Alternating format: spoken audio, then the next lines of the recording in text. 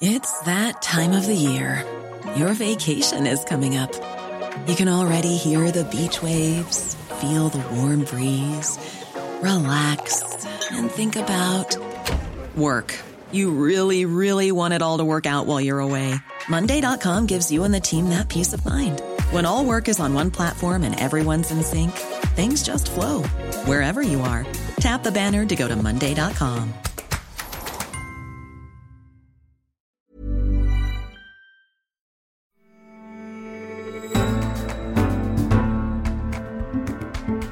You're listening to The Economist Asks. I'm Anne McElvoy, and this week we're asking, can anyone be a writer?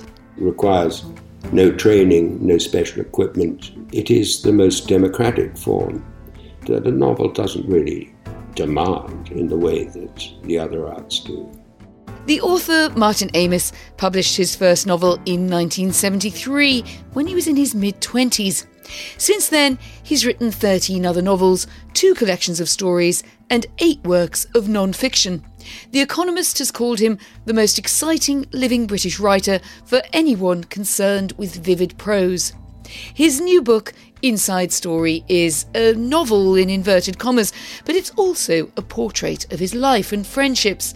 And here's how it begins. Welcome. Do step on in. This is a pleasure and a privilege. Let me help you with that. I'll just take your coat and hang it up here. Oh, and incidentally, that's the way to the bathroom. Sit on the sofa, why don't you? Then you can control your distance from the fire. Martin Amis is a British writer, but he's lived in the US for almost a decade. Does he think America, his home today, can still be a sanctuary for writers or for others? Where I live in Brooklyn, I have a clear view of the Statue of Liberty.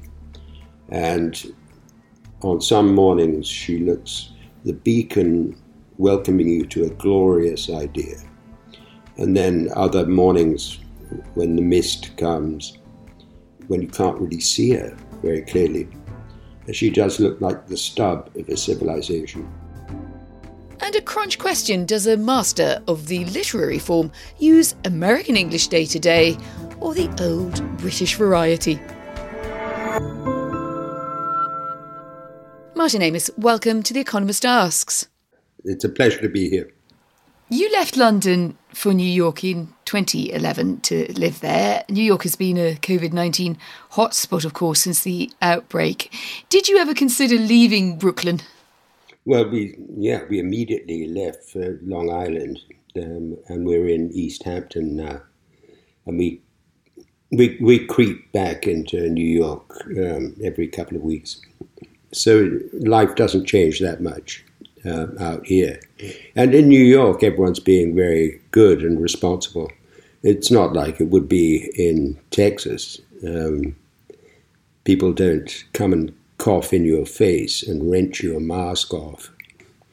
I mean, it's still all a mystery to me. And it's a Clive James's Barry Manilow law that everyone you know thinks Trump is absolutely terrible, but everyone you don't know thinks he's great.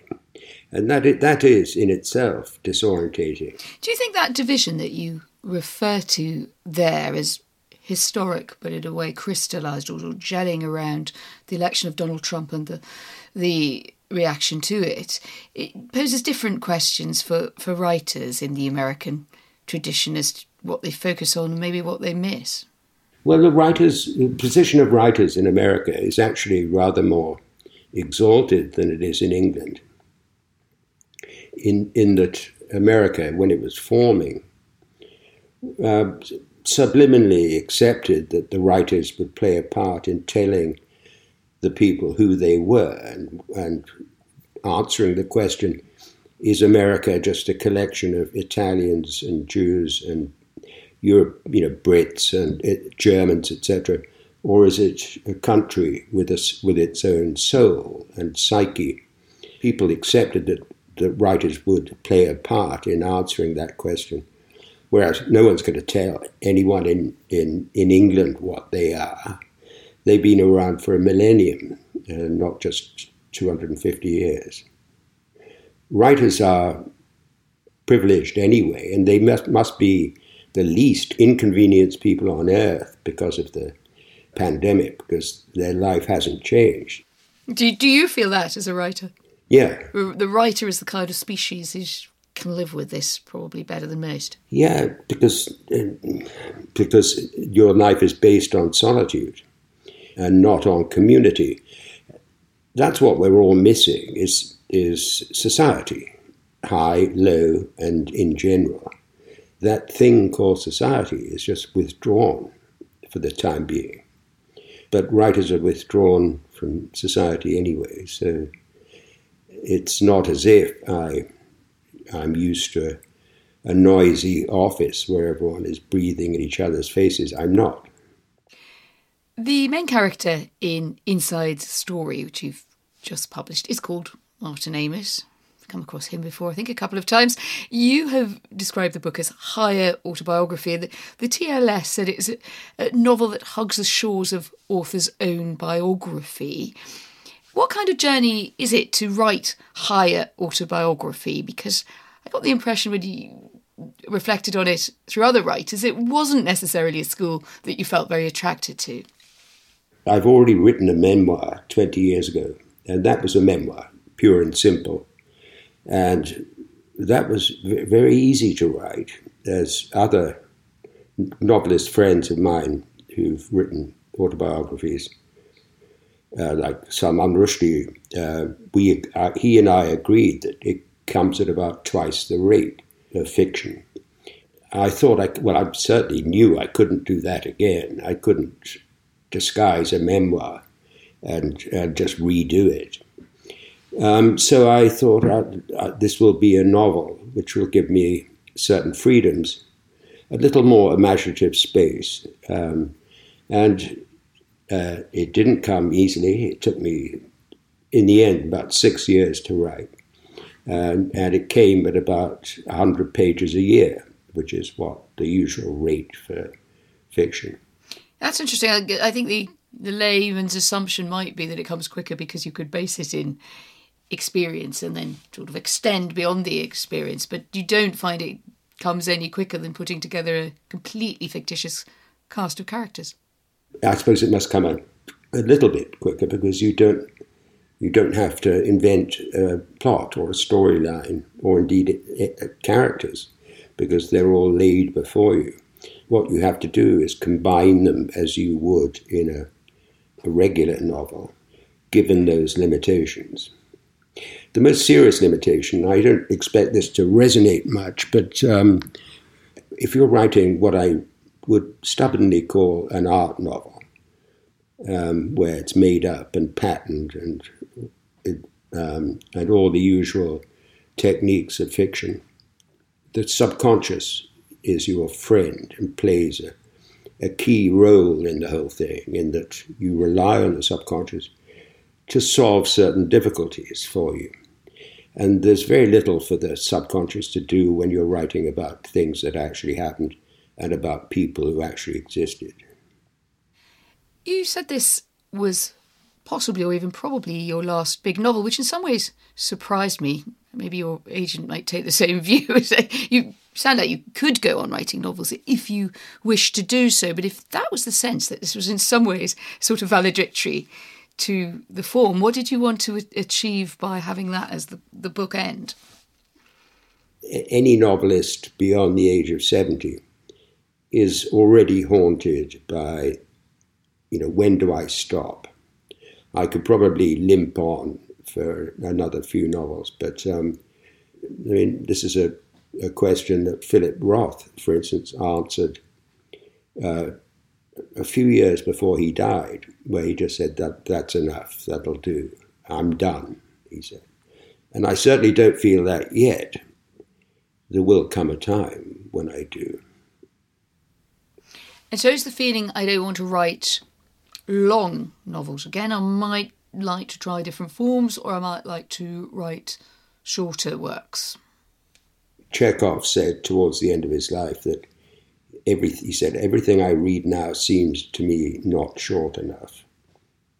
And that is a physiological feeling too, and that your vocabulary starts to shrink when you get to around 65, 70. That is universal, and there's no way around that. That's quite an ominous fact, that your powers are being attacked by physical decline.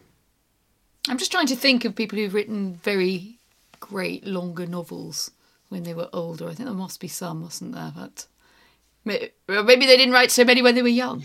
They did, and Kazuo Ishiguro used to be obsessed by this and had charts around the place saying that all the great novels are written by people in their 30s, War and Peace, etc. But medical science has changed that, and given every writer who leads a sort of average lifespan the chance to decline, and the chance to decline in public. If you start young, you do your growing up in public, and if you go on a long time, you start to do your winding down in public. Quite a responsibility to juggle that. You were an intensely public figure quite young, weren't you, as a writer? You were one of those people whose sort of fame and success came relatively early, and I wonder whether in later life you feel the need to balance that out, maybe by withdrawing a bit from some of that world. I suppose no one's exactly rubbing shoulders at parties these days, but did you consciously choose to leave some of that behind? It's curious that the very odd fact, in fact, probably unique fact of having a father who's the same kind of writer as me, and I think of pretty well exactly the same kind of weight. One of the unexpected perks of that is you become more and more detached from the public aspect of being a writer. And when I was young, I noticed that I didn't get as upset by bad reviews as my writer friends, and didn't get as euphoric as my writer friends. And yet you put yourself, even now, very comfortably in that association with Kingsley Amis, with your father as being, even to that extent, formative. Growing up, I suppose, in that writerly environment may preserve you from some of the knocks, but it also means that you're living in a comparative relationship more than someone who's son of a tinker, tailor or sword maker. Yeah, I mean, if you want to be an average writer, you would have a coal miner as a father. There are dozens of writers whose fathers were coal miners. It's a very long shot to have a writer who's a novelist. And I've said to the sons of writers I've known, Dmitry Nabokov, for instance, and Adam Bellow, when they've talked about their writing ambitions, I've said to them, you're too old, mate. You've got to start in your early 20s if you're the son of, because otherwise you get swamped by self-consciousness. And every word you write, you can hear 100 objections to it from various quarters.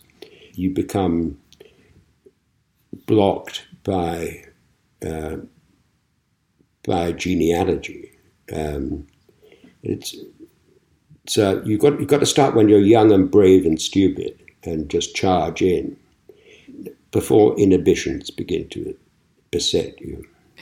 There's something else you say about writing in the book that caught my eye, certainly, was not everyone can paint or sculpt, not everyone can act or sing, but everyone can write. And I thought, really? I mean, well, surely anyone can make a sculpture, but just I think I know it firsthand, it just wouldn't be any good. So why do you think writing is in a different category to the fact that I could have a go at any of those things, but I wouldn't necessarily want to visit it on the public? Well, writing is different because it requires no training, no special equipment. You couldn't sculpt anything right sitting where you are. You'd have to set it up. You'd have to get a studio. You'd have to get a block of stone. You'd have to get chisels and chainsaws and all the rest of it. With writing, you could take a pen and paper right now and start something. It is the most democratic form. Even poetry does demand certain training and certain awareness of the past that a novel doesn't really demand in the way that the other arts do. Yet at the same time, there is expertise, because you talk about being an expert on words, not just on writing, but on words. I spend another large fraction of my day, you say, looking them up. Give us an example of what that would entail. What's a word quest look like, say, Amos? Well, you come across a word that you know the conversational meaning of, and you look it up, and you'll find some extraordinary things, like when you look at the origin of the word, which isn't a very good guide to meaning, but it's an excellent guide to the weight of a word and the flavour of a word. You look up widow, and you'll find that it comes from Middle English meaning empty. Now, once you've done that, every time you use the word widow, you'll have that in your mind, and it will fine-tune your use of that word. That is how you become expert on words. And when you use the thesaurus, you're not looking for long, obscure words. You're looking for nuance and rhythm. Sometimes you want just a synonym of a monosyllable that has 3 syllables, or the other way round, just for the rhythm of the sentence you're writing. And you have to keep going back from the thesaurus to the dictionary to make sure you're preserving precision. The first object of writing is to make yourself understood. And then the second is to make it express yourself attractively, enjoyably. Dryden said 3 centuries ago, the purpose of writing is to give instruction and delight, but delight in the first place because instruction only accompanies delight. That was 1688. It's held up very well, I think. How do you feel that you've seen language evolve on both sides of the Atlantic? You still sound very much like an Englishman in New York or Long Island. You don't have, as far as I can hear, at least American inflections that you've picked up. But do you find that your ear responds very differently listening to American English and listening to English? It's something a lot of people write into our shows about, for instance, that we're very transatlantic, but they will either love or occasionally not love an English phrase or an English inflection.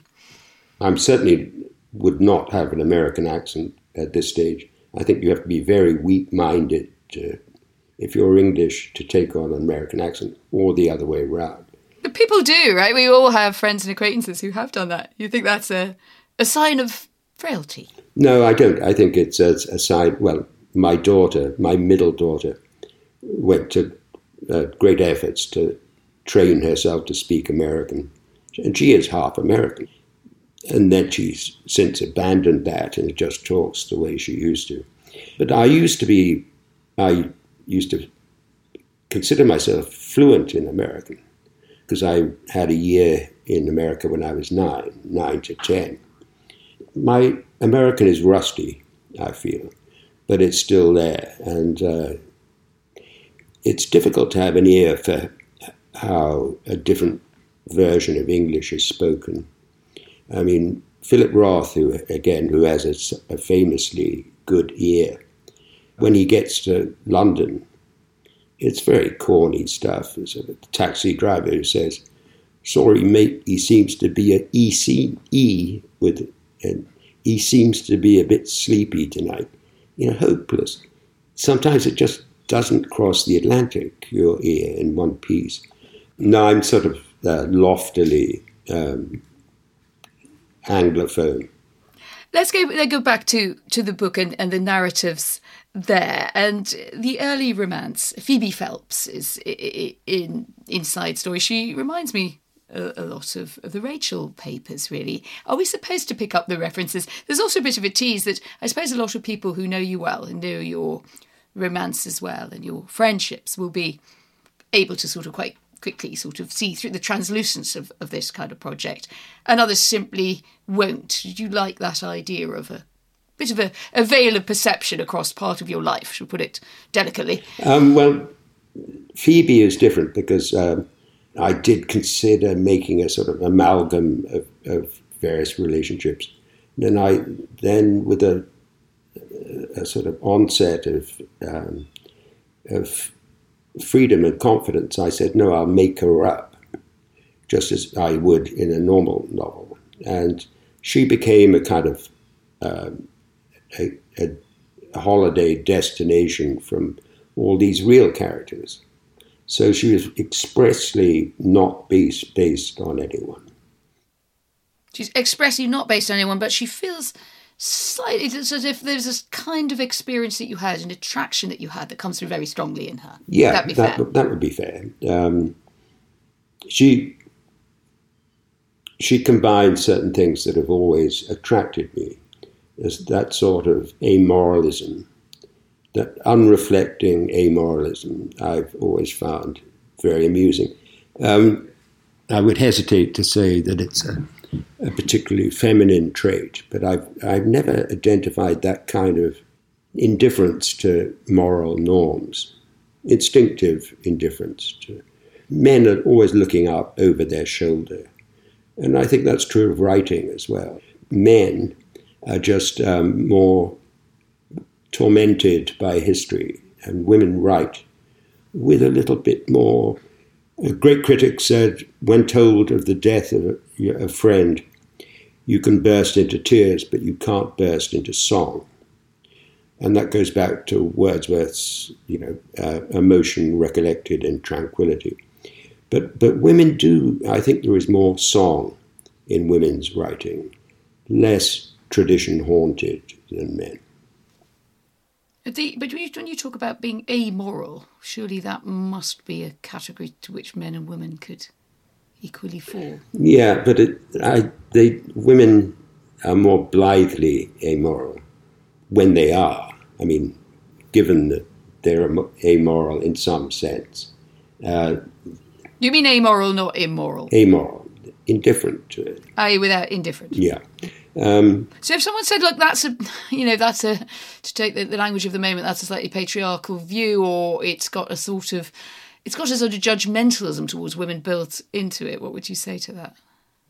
I'm judgmental about women in the sense that I wish I lived under a woman leader. I wish all the major countries had women leaders. But that's a very different point to saying women are more likely to be amoral than men. I just wondered where that observation came from in your life. Well, I'm not talking about public figures. I've never been out with a head of state. And that is a different category, I think. Talking about mere citizens, then I do think it comes down to a sort of moral confidence, really. Men are sort of wondering what ballast they need, what qualifications they need. Women strike out on their own more, it seems to me. One male friendship, and perhaps someone male who doesn't quite fit that category, though you might tell me that he did, is Christopher Hitchens, someone we both knew well. You knew extremely well. Iconoclastic journalist, writer, friends and enemies across the political spectrum, and a sort of command of language in his writings that was extremely enviable, and I think has stood the test of time, would now, I think, be an even more divisive character. What makes him so special to you that you devote a large part of your book to the friendship? Well, just attraction. And the first time I met him, it was as if I'd never dreamt that anyone so wonderful existed. And with a fraction of homoerotic power that all male friendships include, he made thinking and writing exciting and surprising in a way that some excellent journalists wouldn't dream of doing. You see, I'm interested in why this, you talk about it always, very tenderly, I think would be a good word to use for it. And you could, of course, just write big essays about your friendship, publish them in The New Yorker or what have you. And yet you wanted to put them inside a literary form, and I was interested then in your relationship with Saul Bellow and his final novel, Ravelstein, about his friendship and grief for his friend Alan Bloom, and whether there was also a sense of an homage to that tradition as well, and to the way that Bellow reflects on male friendship. Yeah, well, male friendship is underexplored by writers, I think, because if they're triumphant friendships, rivalry, envy, conflict, those are the things that novelists are attracted to. It's a besetting weakness of the novel that it's very hard to write about something positive and make it vivid or even visible on the page. As Montalon says, happiness writes with white ink on a white page. It just doesn't show up for the eye. Something else I was wondering about when if we draw out the lens a bit and think about the context in which we're reading books like yours these days and reflecting on authors from other times and what they might have made of the times that we're living in. You talk about Vladimir Nabokov escaping the Nazis, finding sanctuary in America, sanctuary in those days being part of the American definition. You write, is it a sanctuary for you, and do you think America still plays that role in the world as a sanctuary country? No, I don't think it does anymore. Where I live in Brooklyn, I have a clear view of the Statue of Liberty. And on some mornings, she looks as she ought to look. She looks like the beacon welcoming you to a glorious idea. And then other mornings, when the mist comes, when you can't really see her very clearly, she reminds me of Ozymandias, which begins that Shelley poem, "Two vast and trunkless legs of stone stand in the desert." That's all that's left. And with the inscription, "Look at my work, ye mighty and despair." And she does look like the stub of a civilization. And I think I could say with some confidence that if Trump wins this election, then that is the fate of that glorious idea. And your optimism or pessimism in the light of where you see things standing at the moment in terms of the election? Well, I'm always wrong about these things. I'm wrong about Brexit, wrong about Trump the first time. If you just read a piece that crunches the numbers with historical precedent, then I don't think he's got a chance. And then I think Trump will just fade away. And then you think the Statue of Liberty will look rather clearer to you the next morning, I'm guessing. She will. Lady Liberty will shine again. You write a lot about the big beasts, Larkin, Bellow, Philip Roth. I know you have a particular affinity with and sort of tussle with, really, in terms of your relationship with him and his writing. Not so much about new writers coming through. Is that because you just felt like you wanted to reflect on writers and writing you had known, or that you keep your more experimental reading and thoughts more for your private time rather than when you're writing a work yourself? No, well, that's certainly the case, but not for that reason. It's simply that to read your contemporaries, let alone your youngers, your juniors, is a very uneconomical way of dividing your reading time. Have you read this brilliant new novel by the 25-year-old? And I almost want to snort with laughter, saying, why should I do that? If that novel is still there 50 years from now, I will read it. What did you publish when you were 25, Martin Amis, or were working on when you were 25? 24. You see where I'm heading? Yeah. You would have liked us to read you, right? Yeah, but I wouldn't have blamed you if you didn't. So, what were you writing when you were 24? Just remind me. The Rachel Papers. See, I was about to make a guess. I thought I'm not going to risk being wrong. So, but the Rachel Papers, it would have been a good idea to read that, wouldn't it? When you were 25. Yeah, for a laugh. But you're not. The only way of distinguishing the excellent from the less excellent is to look at the clock. Judge time is the only thing we have. Everything else is just purely subjective and partial. If a writer has been delighting audiences for, say, half a century, then there's unquestionably a good reason for that. So that is a good investment of your time, but nothing else will guide you.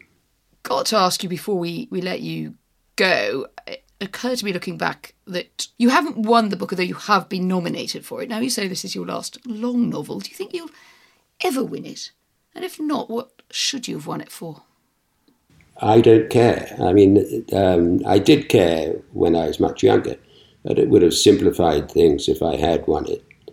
But it had no authority and has even less authority now. Because you don't like recent winners of the Booker Prize, or because you don't like prizes? I don't. I haven't read any of them for the reasons I gave you earlier, that they tend to be young. You don't feel a literary push behind it. It's politics, it's socio-political considerations rather than literary. It's almost like the Nobel in that every country has to have its turn. I regard it as a utterly external thing to me. I suppose a lot of people would say that they write their books because they do think that they want to be part of that socio-economic debate. I'm thinking of Benedine Evaristo there as a recent winner. I mean, she would say, yeah, that's absolutely fine. That is what I was trying to do. Well, I mean, I hardly recognise anything you're talking about. Not as a snobbery, literary snobbery, just that I don't follow it. It may be the immunity I inherit from my father and stepmother. My father always used to be very quiet, taciturn about his reviews. Jane, my stepmother, Elizabeth Jane Howard, used to say things like, I had an absolute beastly review in the Observer today, a real stinker. And I'd read it and it just unqualified praise until the last paragraph, when they'd say, if this novel have a fault, it may be a lack of modulation towards the end. But what of that? It is a triumph. And that's a stinker in Jane's view. So it sounds like your tip to young writers is be very relaxed about your reviews. As relaxed as you can be, but your temperament will decide that, and will decide much else too. So the kind of novelist you are, just as it decides your politics.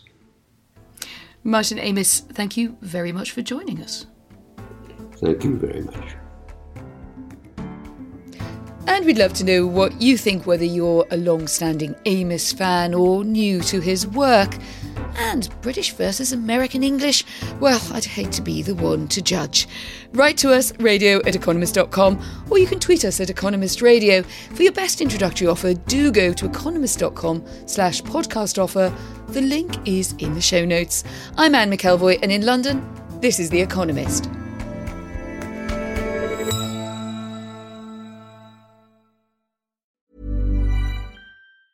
Planning for your next trip? Elevate your travel style with Quince. Quince has all the jet-setting essentials you'll want for your next getaway, like European linen, premium luggage options, buttery soft Italian leather bags, and so much more. And it's all priced at 50 to 80% less than similar brands. Plus, Quince only works with factories that use safe and ethical manufacturing practices. Pack your bags with high-quality essentials you'll be wearing for vacations to come with Quince. Go to quince.com/trip for free shipping and 365-day returns.